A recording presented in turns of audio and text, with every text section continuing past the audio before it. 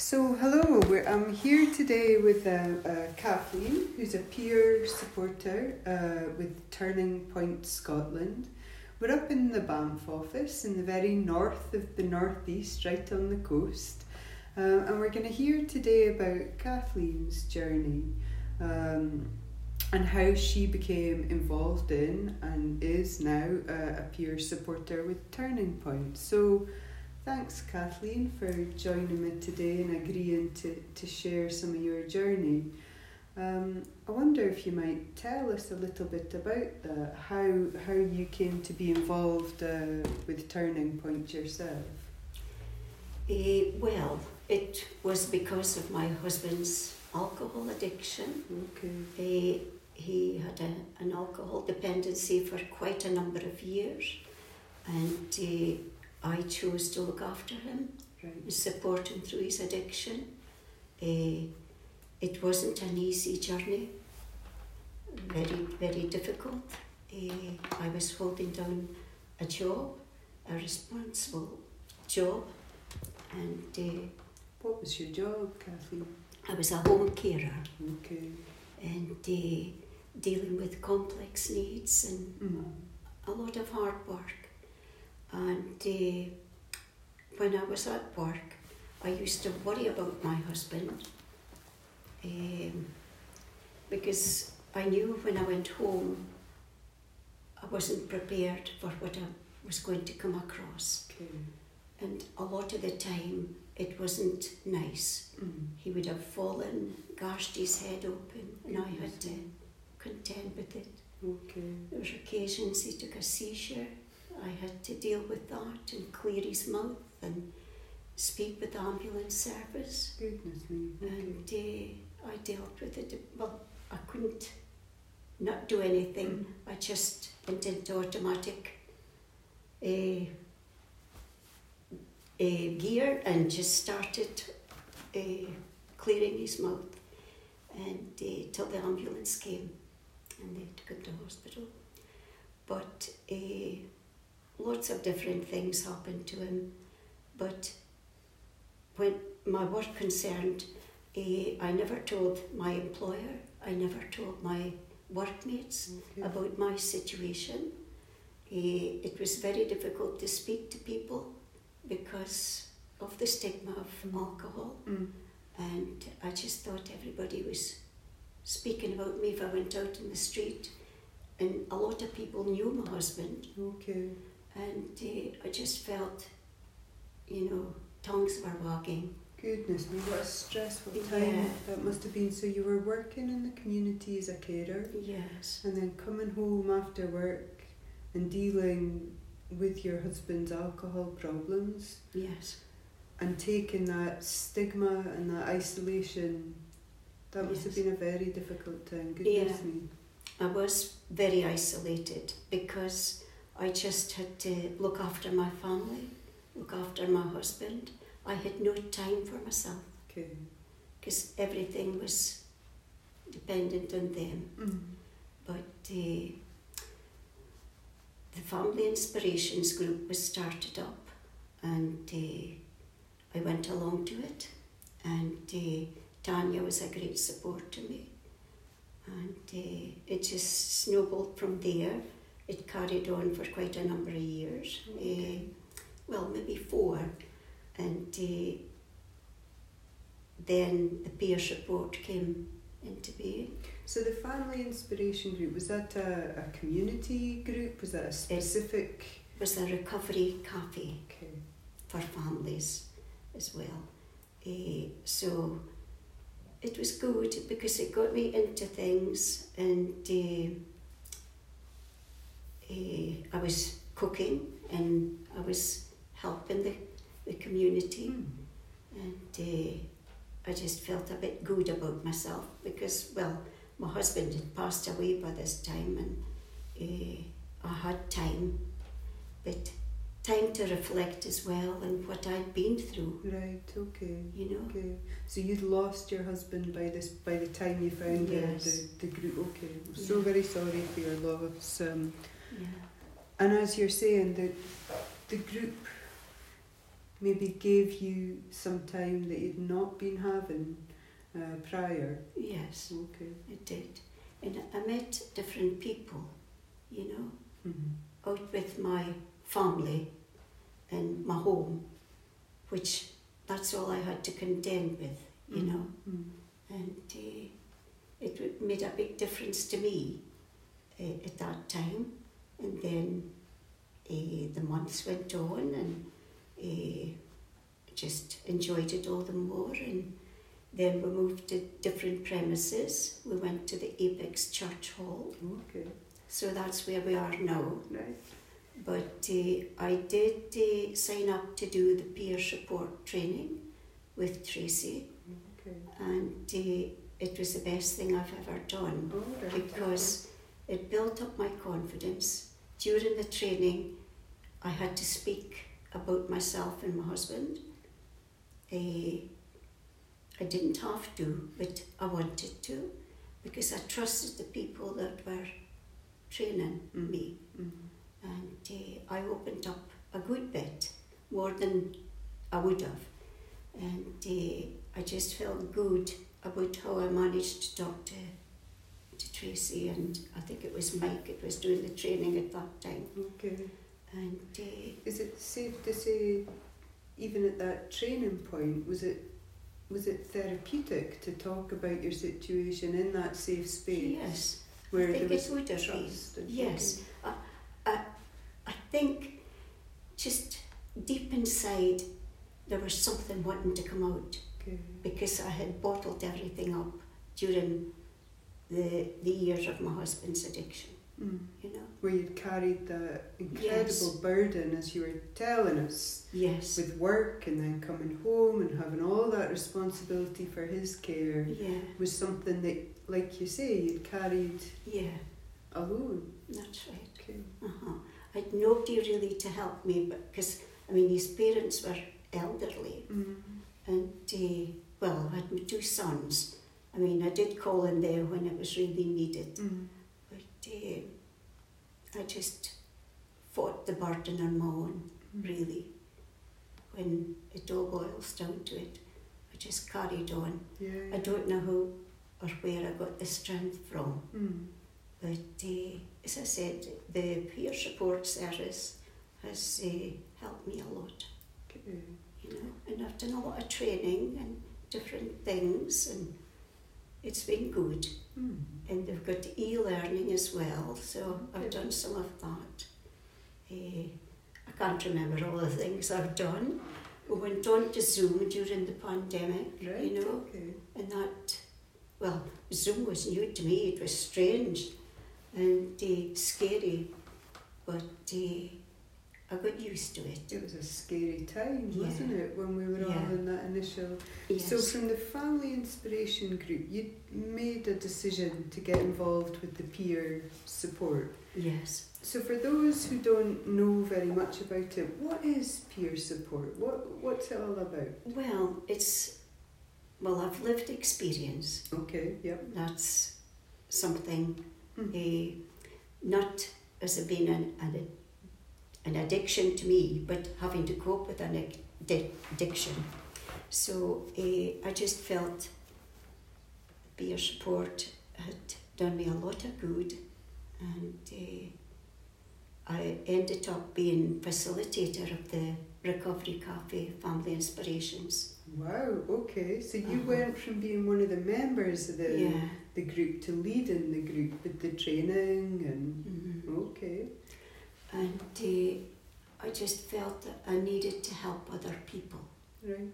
That were maybe going through similar things, circumstances, and just be there for somebody that maybe wanted to talk with you, be a good listener, and not judge them, you know, and make them welcome.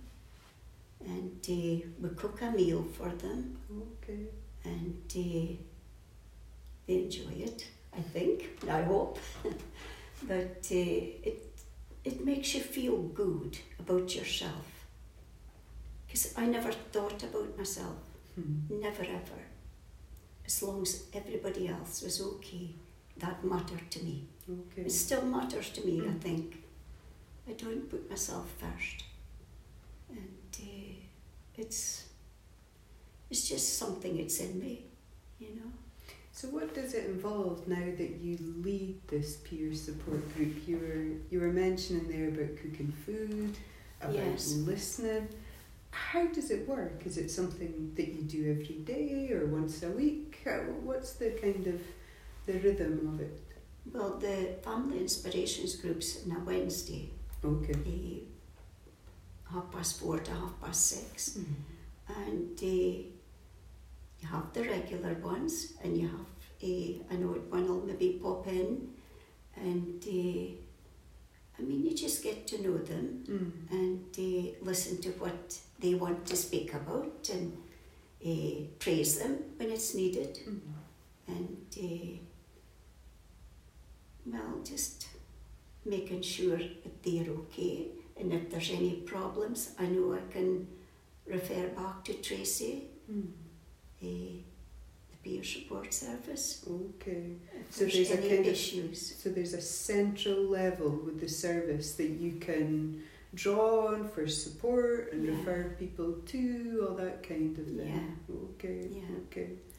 And I think I heard you saying there that you get something very tangible out of being a facilitator for you. So maybe you were overlooked quite a lot through those very difficult days, and doesn't mean that we don't care about other people, but that there's something there for you to support others who might have some parallels with your journey and your story. Yes.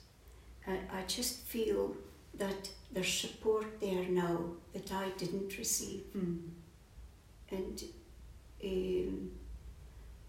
And I suppose maybe if I'd had the support, nothing was offered. Okay, yeah, you know? Yeah. It might have been different, you know, but I just feel that I want to give back to people what I went through with my husband, you know, absolutely. and making sure that people are okay to a point. Okay. So then, what's the training like? You must deal with a broad variety of situations with people who come to the group. How are you trained to deal with those? Well, it's in the training you had training about boundaries, and I mean, if issues occur, I mean, you're told what the best steps would be to take if there was issues arose, like maybe somebody trying to come in with alcohol in them. We just couldn't have that allowed, right? Because it could trigger some of the people that are there in recovery. Goodness me, so I see what you mean. So if someone attends the group who's under the influence, that's a very hard. Okay. So you must have to be quite assertive to lead the group. Yes. I'm not a pushy person, but I think if I saw something wasn't right, I would say. Okay. You know, in a diplomatic kind of way. Okay. I'm not a forceful person. Okay. Yeah. You know? So does being a facilitator and leading the group, does it build confidence? Yes, I think it does. Okay. Yeah. I just feel a bit more useful to people. I see, yeah. And you were saying you've had lots of training there around, also in the digital space, and okay. So I think you were telling me earlier about how your experiences leading the community groups also feeds back into the training. So the training kind of evolves. Is that? Yes. Okay. Yeah, it would. And I mean, on Zoom we met a lot of different people, different friends, and we're still on a Zoom to this day. You know, like once or twice a week. Wow. It's continued, and it's people from further north. and they become quite friendly. It's just like as though we've known them all their days, you know. So there's a real personal element to this, is there? Yeah. And what's your sense of the scale of the problem with alcohol and drugs in our area? Do you get a sense of how big the problem is? Yes. Is your group big, and how do you manage it? Well, it's not a very big group, but it's big enough to, you know, facilitate. But I know there is a lot of alcohol in the area, and I feel so sad about it, you know. I just wish that people received the proper help, you know, because I know in my experience the proper help at some point in time was never given, you know. And ultimately you lost your husband there Yeah. without...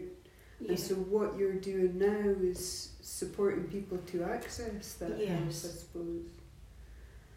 And then going back to you, and if you don't mind me asking, I can hear very clearly that there are a lot of rewards and a lot of personal gains from doing this work.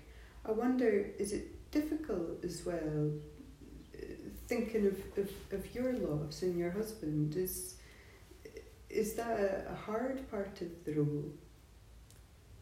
It was hard because I'd lost my husband and my life was just completely changed, you know. Yeah. I went from my hands were going very, very fast and never stopped until just it finally stopped. I didn't have the hard work with my husband, which I really wondered what happened to me, you know, looking after him. It was such a strange feeling, and it took me a long time to kind of get to grips with that. Okay. You know, it affected me because, well, he was always there, and I just had everything to do for him. Because he'd also lost the power of his right hand, Okay. and I had to do everything for him, cut up his food and such like. Such a So huge part of your life, yeah. especially when things were difficult Yes. there at the end. Okay. Yeah, but there's one exception I received from my husband's addiction was my SPQ too. Ah, okay. I noticed in one of the carers magazines that I read, there was an advert about people wanting to do this training. So I said, oh, I don't know if I'm eligible for this. So when I read it again, I plucked up the courage to phone, and I spoke to a very nice lady who got back to me. And I says, I don't know if I can do this, because I says, my husband's alcohol dependent. She says, you're just the type of person we're looking for. Right, okay. So it just started from there. I did my training with this lady. She was very, very nice. She came down from Huntly every second week and put me through that training. And I was so delighted, you know, because I didn't think that I could do it. And it just gave me a wee bit more pride in myself that I had achieved that. I didn't get it done through my work, which should have been, but it never happened. Okay. And I felt so proud that I'd done it, and just a self achievement about myself. Out of such a difficult time to achieve something that could be useful for you and for others. That's right. Okay. So this has led you now to being a peer supporter and leading and facilitating these groups in the online space and in person. Yeah. Is it on a voluntary basis? Yes, or are you it's a profession? So you're a volunteer.